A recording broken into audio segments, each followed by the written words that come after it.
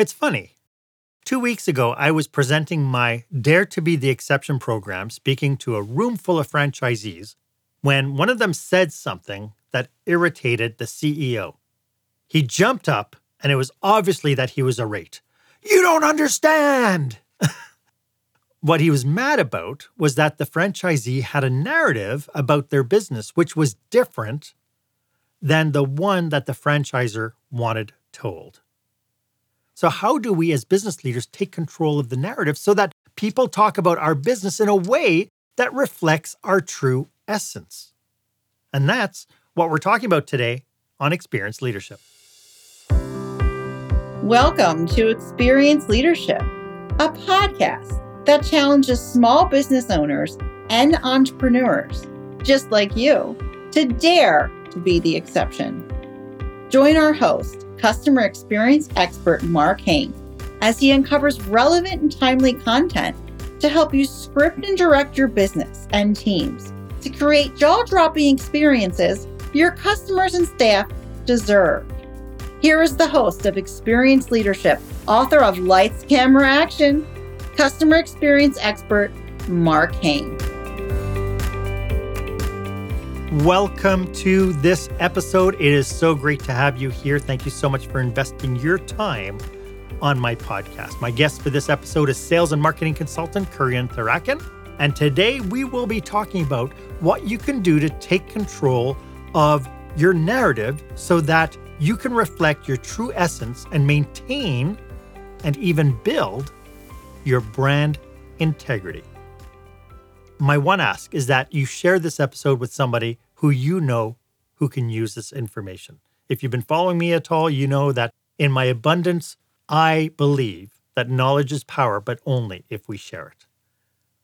I can't tell you how often I've come across a business whose purpose seemed blurred, or actually the same as their competitors, with no definable difference to other people providing the same products or services. When I look at their websites and their marketing collateral, it is absolutely clear that they have a difficult time communicating the essence of their organization. And this goes for profit, nonprofit. I've seen it time and again. It seems like they are stuck and wallowing in the sea of sameness. So that brings us to our question of the day. If you were to look at the websites of 5 of your competitors, can you pinpoint what makes them unique? When you compare it to yours, can you pin down what makes you unique?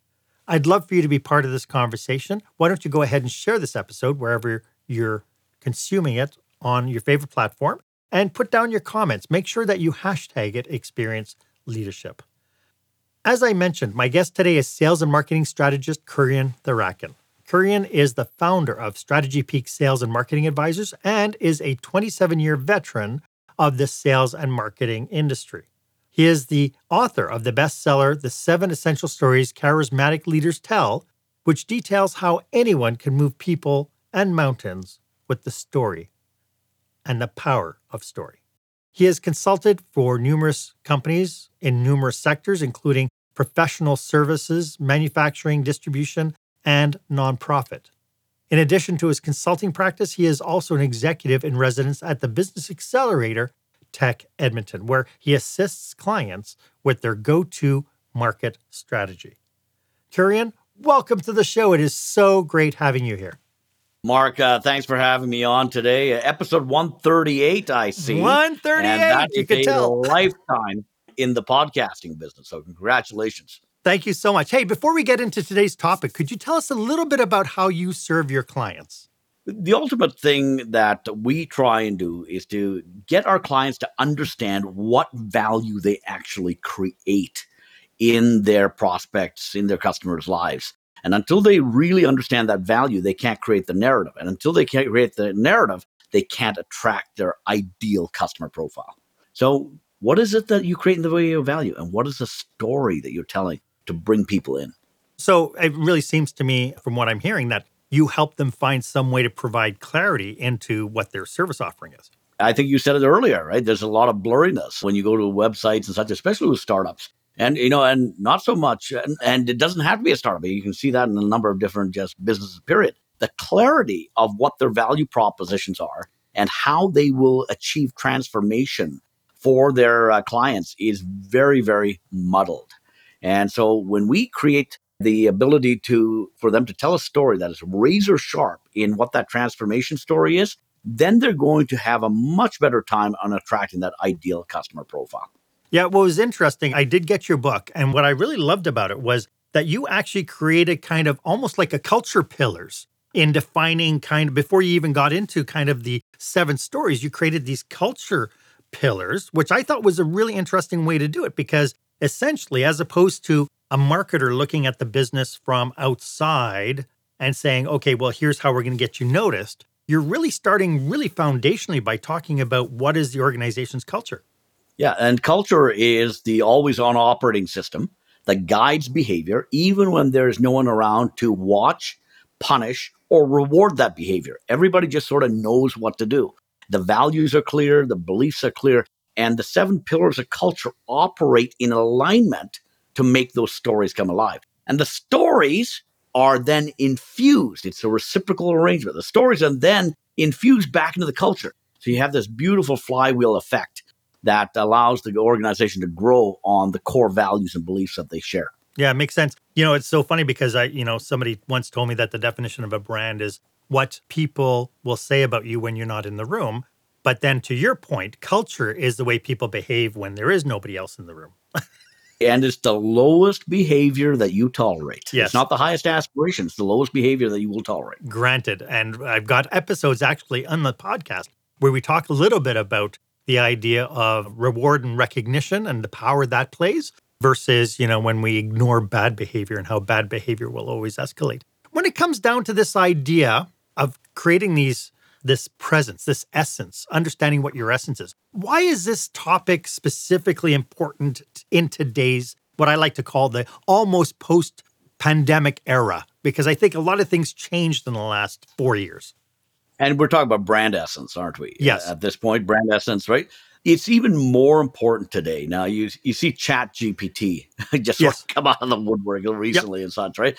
But, that's just the latest iteration of enablement through a variety of tools and knowledge. No one has to go to Harvard or MIT anymore to access Harvard and MIT strategy.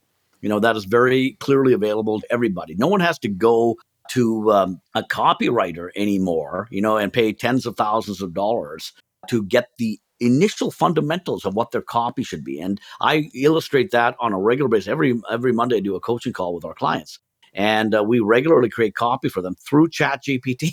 Now, a copywriter is going to put that humanistic and that final razor sharp edge, but ChatGPT can get you that 80% level. It can get you to 85%, right? And then you go to the real professionals to do the other things. So the enablement of anybody and everybody to tap all sorts of different knowledge bases, accounting, finance, strategy, marketing, sales, means that there's a lot more people competing for your customer's business and your customer's attention. And so unless you really define that essence of your brand as to why somebody should choose you, you're going to quickly become maybe just a commodity in this vast seascape of choice that your prospect has just by clicking around on the web. And to your point, in the last 30 years, the barrier to entry to get really good copy has really dropped. I mean, it used to be, really, to your point, it used to be, I remember 30 years ago working for entrepreneurs and they're like, we can't compete against the big brands who've got all this marketing collateral. They've got the messaging and they're out there and we're just in our little local shop. And they were frustrated by that. But now for the first time, really, this is where it's all converged now because the barrier to entry to get really powerful messages out there is so easy. So I have a strategy company called Strategy Peak, but I'm also a partner in a business called Socialite Communications. And Socialite Communications is a digital marketing agency exclusively for Shopify merchants. But we have a learning portal as well for beginning Shopify merchants. So the $1 million plus clients are over in the agency, but the beginners are over in the learning portal called Merchant Mastery. I regularly use ChatGPT to help people develop their copy. And I was with a candle manufacturer out of New Orleans just 2 days ago. And I took her little about page. It was just that much. And so you can imagine what would happen if I had 8 paragraphs to work with. I only had a paragraph and a half. Put that into ChatGPT, gave it a very specific prompt to give me 10 advertising hooks from what that is. It was brilliant, utterly brilliant. Now, I could have probably come up with those as well, but it would have taken me maybe an hour and a half to do that. And I know what I'm doing. But this lady now has the availability of ChatGPT, on demand. She plugs that in because I just showed her how to do it and how easy it was. And bang, 10 fantastic Amazing advertising hooks came through, of which 3 were brilliant. They were absolutely brilliant. And she immediately resonated with it because she could understand that's why her customers are buying from her, these hooks there. Yeah. And what I find really interesting is there are consequences to not getting up on this stuff. I just read your blog this morning. I laughed because I read your blog, How to Get Yelled At by a Rotarian, this morning. And in it, you list a whole bunch of former Fortune 500 companies that have evaporated within the last 50 years. Why is it that so many organizations fail, do you think? Well, and so that particular blog post, if anybody wants to read it, you just type into Google, How to Get Yelled At by a Rotarian. That's based on a real life experience I had, just a few years ago. That was based on the 1955 Fortune 500 list. But, it doesn't matter. 1965 would also be applicable. 1985 would be applicable. And 40 years later, 80% of that list was gone off the list, right? And what happens is that these stellar, very powerful companies lose their way. And what they lose is they lose the narrative that is resonant with their audience. That's the very first thing they lose. The company doesn't lose first. The product doesn't lose first. The story loses first because you're not continually reiterating the story to be functionally relevant and emotionally specific to the needs and wants and desires of their audiences. So you can imagine that Microsoft or Apple's products of 20 years ago would be laughable today, but that's not Microsoft and Google's or anybody else's business. The technology companies know that they have to continually iterate to stay on top of the wave of expectations, let alone the wave of what's possible. Microsoft right now has gotten the full advantage of ChatGPT because they invested $10 billion into it and such. And Google is quickly scrambling. And, the thing with ChatGPT, they're actually using Google's AI engine in there, shockingly enough, right? And so we're going to see that. So we have an arms race going on. But the arms race right now, if we think about it, we're not talking about the technical prowess of ChatGPT or Google's Bard. We're not talking about that. You know what the average person is talking about is, wow, AI, ChatGPT, how do I use it? That's the functional narrative that's going on in people's heads. They're not talking about Bard or ChatGPT, but they're talking about AI. And whoever comes up with the easiest interface and with the most powerful results is going to capture that intention into a revenue stream. And having said that, there is a huge challenge between writing down what your brand essence is, defining what that is, and actually living it. So are there any myths that we should be aware of when it comes down to communicating the essence of our brand?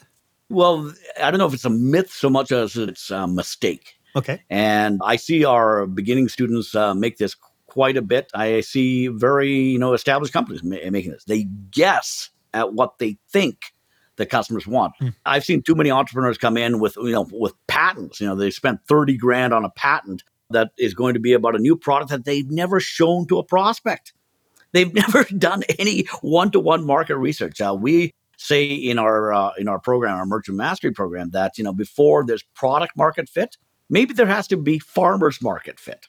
So you go to the farmer's market, right? And then you get people to look at the product, and you hear the unfiltered and undefended words that they are saying, so that you completely absorb what they love, what they hate, and what they mildly, they don't really care for, which is just as devastating. Because you can actually, correct what they hate, and you can actually triple down on what they love. But that middle ground of, that's okay. That doesn't help you. In fact, that's even more dangerous. And I've seen that play out time and time again with people who are wanting to create online courses, that they go ahead and they create the course Yeah. and, without doing any kind of market test, without, they thinking, oh, I know this industry has this problem. And then they wonder why nobody shows up for the course at all. It's really interesting. And Mark, if you go to my blog post, it's all on strategypeak.com. I do a blog about that, about how I market texted a course all on elevator pitches. And so I have a whole course on elevator pitches. I thought maybe I should put this online. And that would have cost me about 100 hours of my time for filming and scripting and all that kind of stuff Today. to get it online. Today, right? Yeah. And what I did instead is I found a really good course on elevator pitches on Udemy, and I became an affiliate for that course. And I tried to, drive traffic to that course because it was already a bestseller course. Yeah. And see if we could actually make money as an affiliate. And if you couldn't do that, that's going to be even a tougher job to compete with a bestseller already, right? And then you have to invest all this thing. And after several, $100, and that's not a big test either, right? I got a lot of traffic to the affiliate site for that program. 0 conversions. Now that by itself is not a complete test, but it did show me the difficulty of being able to compete just on an elevator pitch course. So you know what I did? I didn't film the elevator pitch course because I didn't think there was a possibility of me able to recover my costs, let alone make some money on that. Sure. Yeah, I see that.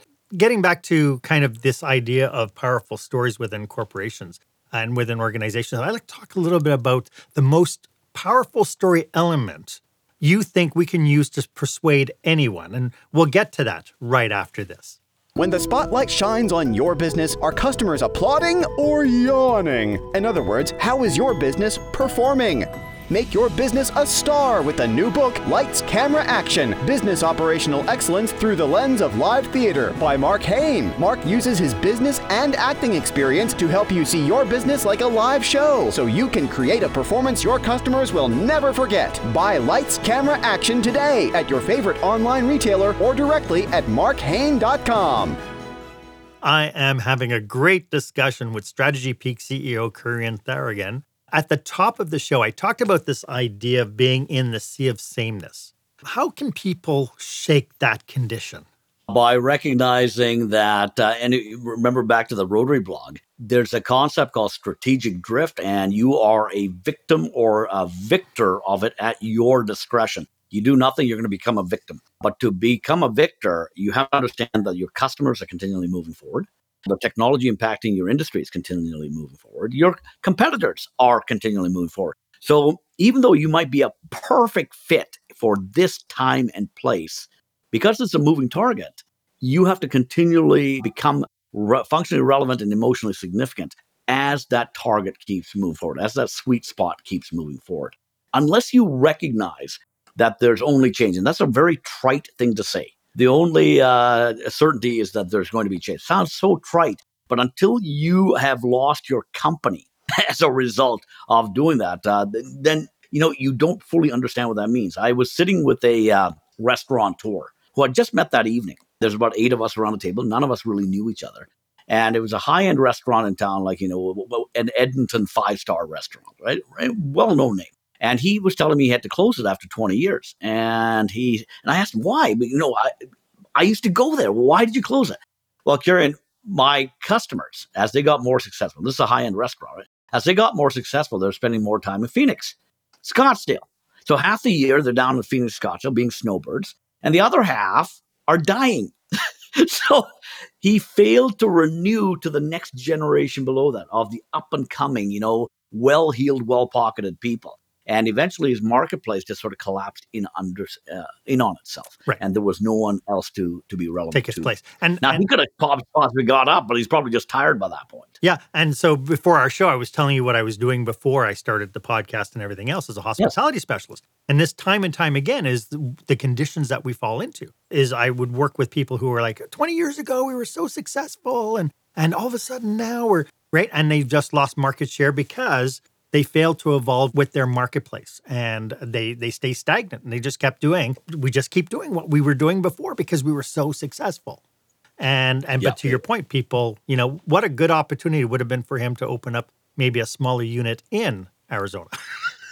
Yeah, well, exactly. Those kind of things, right? But this idea of innovation, that we always say is that at least 5% of your product line and service line should be new on a year by year basis as you're trying experiments, and maybe only one out of that 5% actually takes hold. Yes. But if you stay still, you just have entropy working against you, and eventually you will be functionally irrelevant. Yes. I love that. And you came up with this saying, you said functionally relevant, and what was the other thing?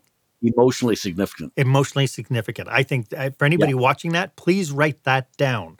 Put it on a sticky note next to your computer, because if that doesn't resonate with this during this podcast, then I don't think anything will. Most people are reasonably good at the functionally relevant part, but until you become emotionally significant, you have not fully penetrated the brain. Functional relevance keeps you at a commodity level. Emotional significance becomes a brand identity in that prospect's mind. I love that. That makes a ton of sense. And really, when we talk about, I was having this discussion with my mom yesterday. She says, I don't like the word branding because I don't understand it. And so we talked a little bit about, how do people feel about stuff? And that is the emotional connection that you're just talking about. Yeah. Yeah. Before we uncover the 7 essential stories, could you tell us a little bit about the most powerful story category that business leaders can use? So the 7 stories as a whole, but if you were going to tell just one, it would be the transformation story, how you're going to get them from where they are today to where they want to be, right? And that is the traditional story that most companies have to tell. Otherwise, they have nothing to sell. Okay? Until you promise transformation through your products and services, there's nothing to sell. But a powerful story category thereafter. So this is essential. Transformation is essential. The big idea, key message from that transformation story, all wrapped into one. Sure. The powerful story to really get that imagination going, though, is called the Mighty Winds. And the Mighty Wind story, what I say is that all businesses are actually sailing ships. And sailing ships, most people just start a company and they build the boat, and it's a sailing ship. It's not a powerboat. Okay, it relies on wind to power its sails. Most people build the ship, and there's all sorts of different sizes of sailing ships. Big schooners, hobby cats, right? Whatever it is. You have to adapt the design of that ship to the prevailing winds. Now, here's the thing. Most people just build a ship. Here it is. Come on by. Buy something.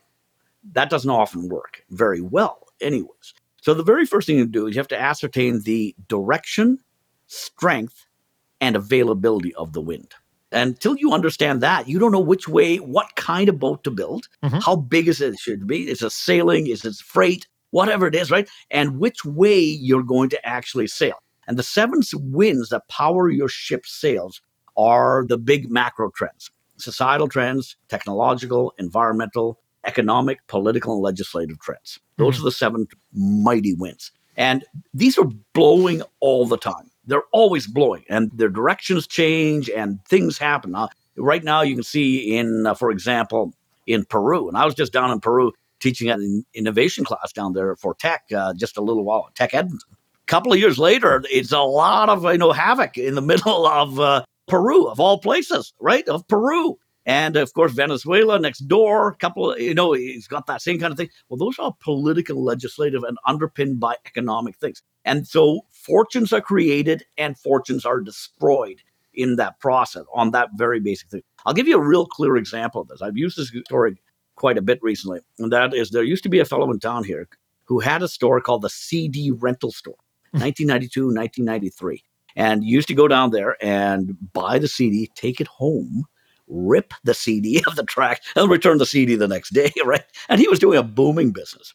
And he was doing such a booming business that in 1994, I figured exactly when, late 93, early 94, he went down to Calgary and opened up a second store, which was sure to boom as well, based on the success of the Edmonton location, right? Yep. And he was just in time with that opening for NAFTA 1, the North American Free Trade Agreement, which overnight outlawed the rental of compact discs.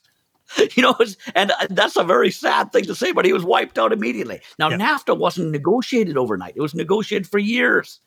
But there's an example of a legislative wind that suddenly refused to billow his sails. And now his ship bobs along, and, He had to close both stores. That's But what we ended up just happening. recently had that with the pandemic. Yeah, right? we had that with the pandemic, right? And so you have what we say with these macro winds is that they create tsunamis of destruction and tidal waves of opportunity. Mhm. So things like Zoom, for example, got its birth incubation, and rapid ascent into Titan, all because of COVID.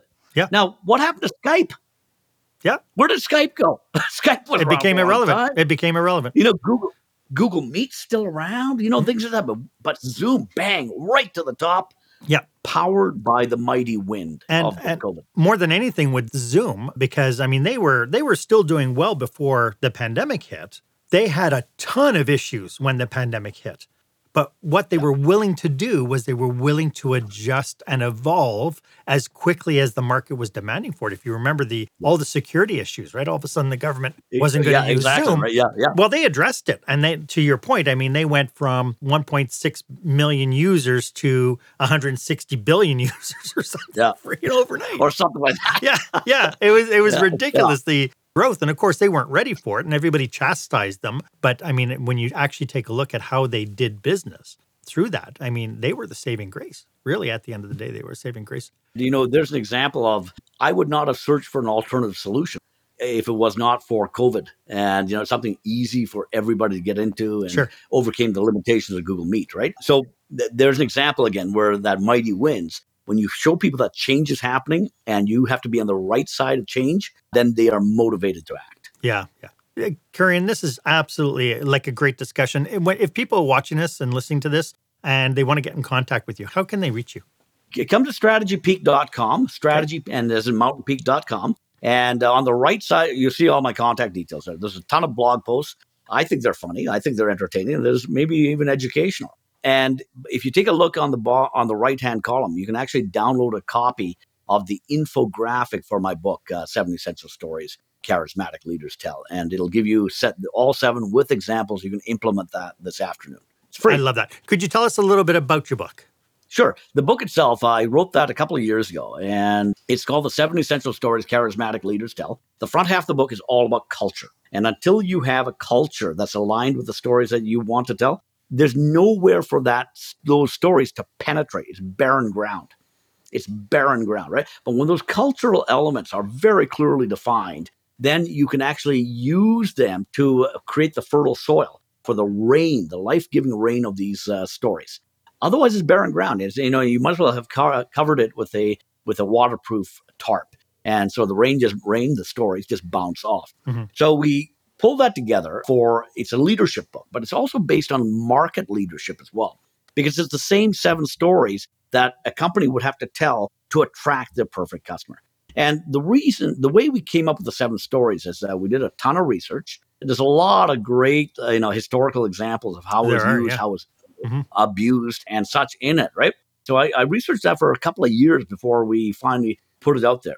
These 7 stories, though, are primal stories, and they answer primal questions in your people's minds, whether they be employees, customers, whether they be stakeholders of various kinds. These are primal questions, and they're the same questions that every person that wants to belong to a religion has in their mind. So that's how ancient this is. There's been thousands of religions throughout history, thousands. Today, the dominant ones are Christianity, about 2.1, 2.3 billion. Islam, which is like 1.8, 1.9 billion. And to round out the Abrahamic religions, we have Judaism, but that's only 14 million. But those are the 3 powerful ones here for now. And they have overtaken all sorts of things. So, we may have heard of Zoroastrianism, but that was one of the dominant religions at one point in time in the Persian Empire. At one point in time, right? But today, these are the 3 religions that have the most adherents in the world, right? Most adherents. Hinduism is up there as well, 800 million, something like that. But these religions, the way they are able to attract people into the tent and then bring more people through the actions of the current adherents, telling the stories that got them in, the stories then put them out. And the stories are what create the attraction. So the 7 stories are things like creation and origin, identity, values, and beliefs, the big idea, which is the transformation story, and in Christianity's terms, it would be salvation, right? The enemy we face, which is what we fight for, what we fight against. The mighty winds, we just talked about that. What are the forces in nature and with people that are arrayed with us or arrayed against us? And those first 5 stories, they are the left side of the equation. And if they're believable, if you've told them well, then there's a natural equal sign. And the equal sign goes into story 6, which is, here's the journey we must undertake.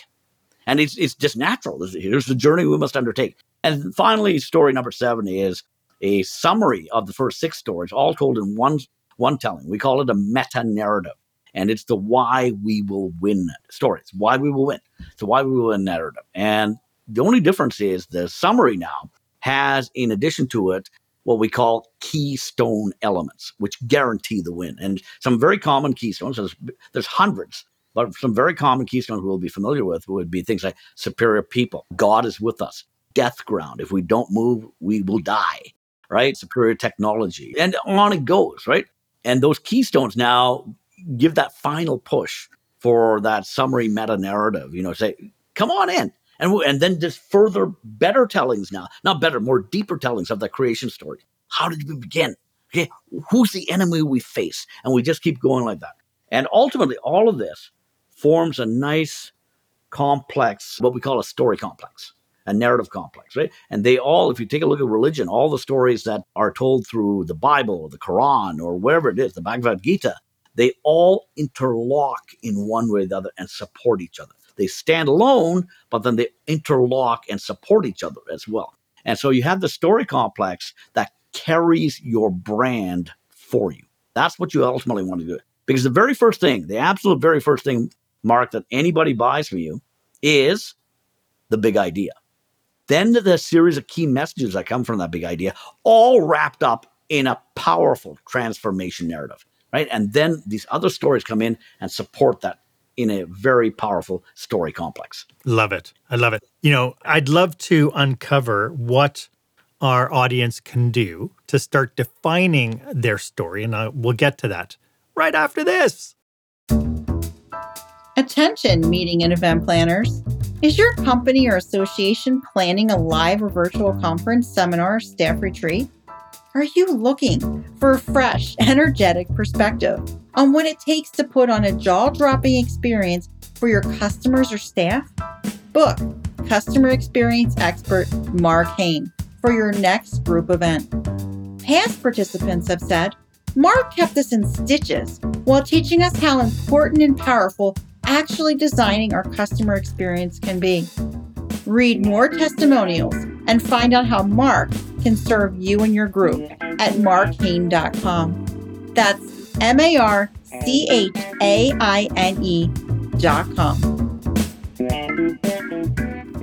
Welcome back. I'm speaking with sales and marketing strategist Kurian Tharakan, and we are just having a heck of a good conversation. As you can tell, Kurian and I are passionate about serving entrepreneurs and business managers just like you. So if you belong to an industry association or an organization that you feel could use our services, feel free to drop us a line or do a connection request. Our details are in the show notes. So Kurian, I love this idea of creating these stories. And to some people, I think we understand the power of stories because we have it surrounding us from the time that we're children. But how does one define their brand story? Like somebody who's running a shop, how do they wrap their head around what needs to be done to define a really good brand story? Well, the very first thing you do is don't consult yourself.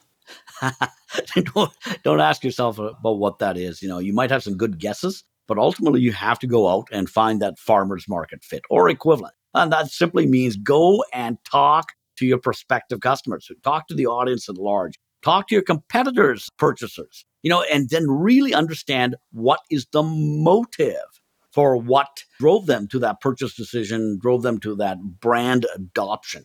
I was doing this exercise just a couple of days ago with a client of mine from the US. And we were really distilling. He had a line of bracelets, very unique jewelry, and it's copper oriented with a little, thread. It's a rope, it's a lanyard type of rope. It's meant to wear jewelry for the outdoors. That's what it was. And so I wasn't letting him off the hook. I really wanted to understand why people were buying. Then I realized he's his own perfect customer because he wears his own product. He created it for himself. And when we looked at it, why does he wear it? Why? Well, it's nice jewelry. No, that's not why. It's functional jewelry. No, there's nothing functional about this jewelry, right? It was a metal cut punch of a stream with a mountain in the background. And it was sort of like a copper plate, strung together like this. Beautiful little piece of jewelry. But it's tough enough to go outdoors with them, right? But it reminded him, I finally got it out of him, and I knew where this was going to go, is that it triggered that when he was in a fluorescent cubicle, it triggered for him what it was really like to be out there in his happy place. It was the rejuvenation of his soul when he was supposed to be where he's really supposed to be. Not in this fluorescent lit cubicle, but, in the middle of that stream, with that landscape in the back of that mountain, majestic in the backdrop, right? And that was the trigger. It was a reminder of that. Now, that's not the only purpose, but that was one of them. So if we start developing copy now and hooks and such based on that rejuvenation motive, now we've got something much more powerful than, hey, this is great jewelry. Come buy something. It's a completely different thing. It's interesting because you mentioned just before the break, you mentioned the creation story. And, I told you that part of what I had done after I migrated out of hospitality was I was working in economic development. And I would go around to different businesses. And I talk a lot about that in my book, about how you go into a business and it feels really sketchy. And then you meet the owners and they look defeated. They look hurt. They look tired. And it was really interesting because to me, it seemed like a business that the owner didn't care. Were they burnt out? Absolutely. But what really turned it around almost instantly was when I went to them and I said, hey, tell me how you started. Why did you start this business? And all of a sudden they flash back 18 years or 20 years to when they made the decision to open up this business. And you could see as he was telling me the story, his eyes would light up. All of a sudden his posture changed. Everything about him changed. And for me, that was the true indicator of how powerful that story is. And somewhere along the way in the last 18 years, he had lost that plot. How do we refire that? So when I will regularly put up a quote of the week to help promote the book and such, right? And one of my favorite quotes is the following, right? When someone loses their way, it's almost always because they have lost their story. When they regain their story, they will regain their way. And it is about recapturing that. And, I've had that exact same experience as you, Mark, where we go back to that initial creation story. And I've actually had people pull out a sheet of paper that they had written 18 years ago. And they read it, their eyes light up, and the profound realization that they've lost their way from what that initial thing was. And as they were so desperate to create money and cash flow in their business just to keep it alive, they found themselves debasing their values and getting away from the original mission, right? And you continually dilute what that brand value proposition is. And now you're just chasing a dollar.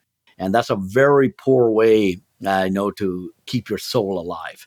And sometimes that's all an entrepreneur has at the beginning is their deep drive, passion, and their ignition of their soul in that direction. Yeah. So right there, that's the next step, I think, the next step call out that I think we need to make for this podcast is if you find that you have lost your way, one of the first things you can do is go back to when you first started. And what was the mission? What was the vision you had in your head about your business?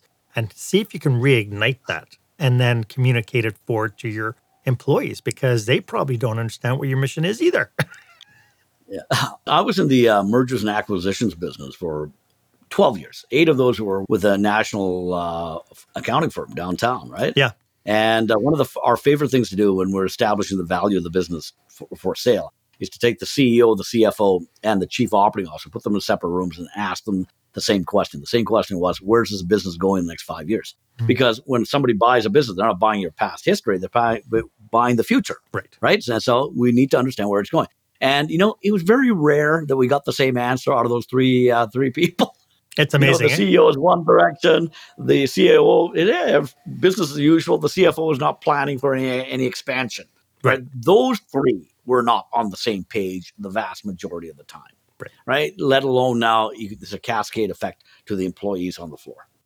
As we wrap up, is there any cautionaries about businesses kind of self-evaluate? You already mentioned one, which is don't do it in a silo. Don't do it for yourself. Make sure you go out and talk to your customers. Are there any other cautionaries, other things that we need to be doing to make sure that we're on the right track as we move forward? Yeah, it's very important to abandon your ego.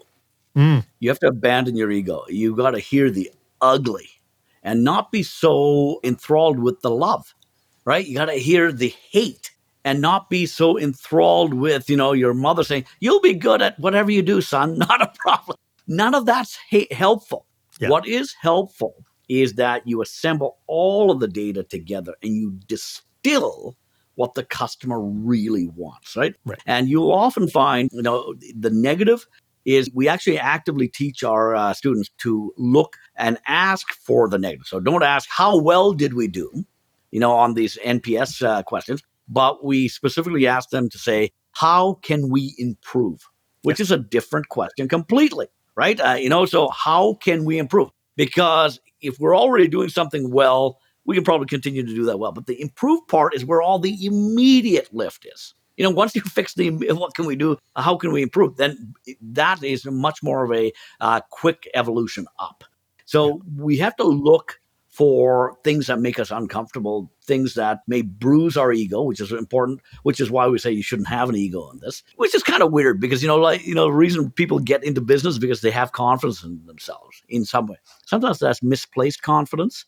Sometimes it's misplaced. But unless you had that initial, leap of faith, and it takes a little bit of ego to do that. But as you're building the company, you have to abandon this defense shield and really be able to absorb everything that a customer is telling you. Just take a look at any of the internet reviews and stuff that are out there, right? Any kind of criticism is like a personal attack. And it's like, it's not about you. It's about their experience. One of the things we teach our students to do is go and look at the competitors' reviews, okay, and find out what people love about their competitors and what they hate about their competitors. Yeah. And the hate, you can learn so much more about the hate part of it, if it actually has information. You can't just say, I hate these people, but, I really dislike the 6-week waiting period before the furniture came in, because it came in on a container from Asia, whatever it is, right? So immediately at that point that these time lags are a thorn in a lot of people's sides. Yeah. Can you fix that? I don't know. But there's an opportunity for you to take a look at. Well, and then you start asking yourself questions like, if it's not impossible, what will it take? Right? Yeah. I mean, there's so many different aspects to this. And I love that our conversation today kind of vied away from just marketing, but we embedded this idea of the marketing within the leadership realm of how to effectively run your business. I think this has been a brilliant conversation. Could you remind everybody one more time how they can get a hold of you? If you go to strategypeak.com, strategy and as in mountainpeak.com, all one word, you'll find all my contact details there. And you might find the one or two very entertaining blog posts. Love it. And before we sign off, do you have any last thoughts about what we've been talking about today? Story is the only way we understand our world. That's it. That is the only way we understand our world.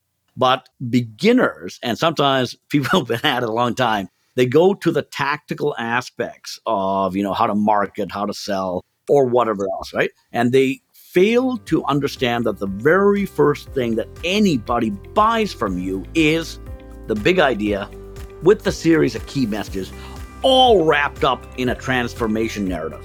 And then if you're really doing well, you'll have these other 6 stories, create that story complex around it to support that. If people don't buy your story, they won't buy anything else. I love it. I love it. And to that point is if you're not telling your story, somebody else will. Kurian, I want to thank you so much for sharing your passion and expertise with us today. This has been such a fun conversation. Thank you for making time. Mark, thanks for having me on. Your 138th show. Lifetime. Now you're down in the rubber stamp now. Kurian, thanks so much. Thanks again, Mark. Why don't you let me know if this was of value to you? As always, my offer stands. If you would like 30 minutes of my time to brainstorm your business with you and your team, feel free to book yourself on my online calendar. The link is in the show notes. It's the one marked meetwith.markhane.com. It would be my absolute honor for me to be of service to you. While you're at it, why don't you go ahead and leave a comment or review about this episode? I'd love to get the reviews down wherever you're consuming this podcast. I'd love to read your review. Was this of value to you? Did you get anything out of it? If you did, what was your big takeaway? I'd love to get your feedback. Thank you so much for joining me today. It's been brilliant having you along for the ride. My name is Mark Hain. I hope that you stay safe, stay healthy, and I hope you dare to be the exception. Thank you for joining us this week on Experience Leadership. Make sure you visit markhain.com for a full directory of available episodes. While you're at it, if you found today's content valuable, please share it and tell your friends about the show. As Mark says, knowledge is power, but only if you share it. Be sure to tune in each week for the newest episode. Please stay safe, stay healthy, and dare to be the exception.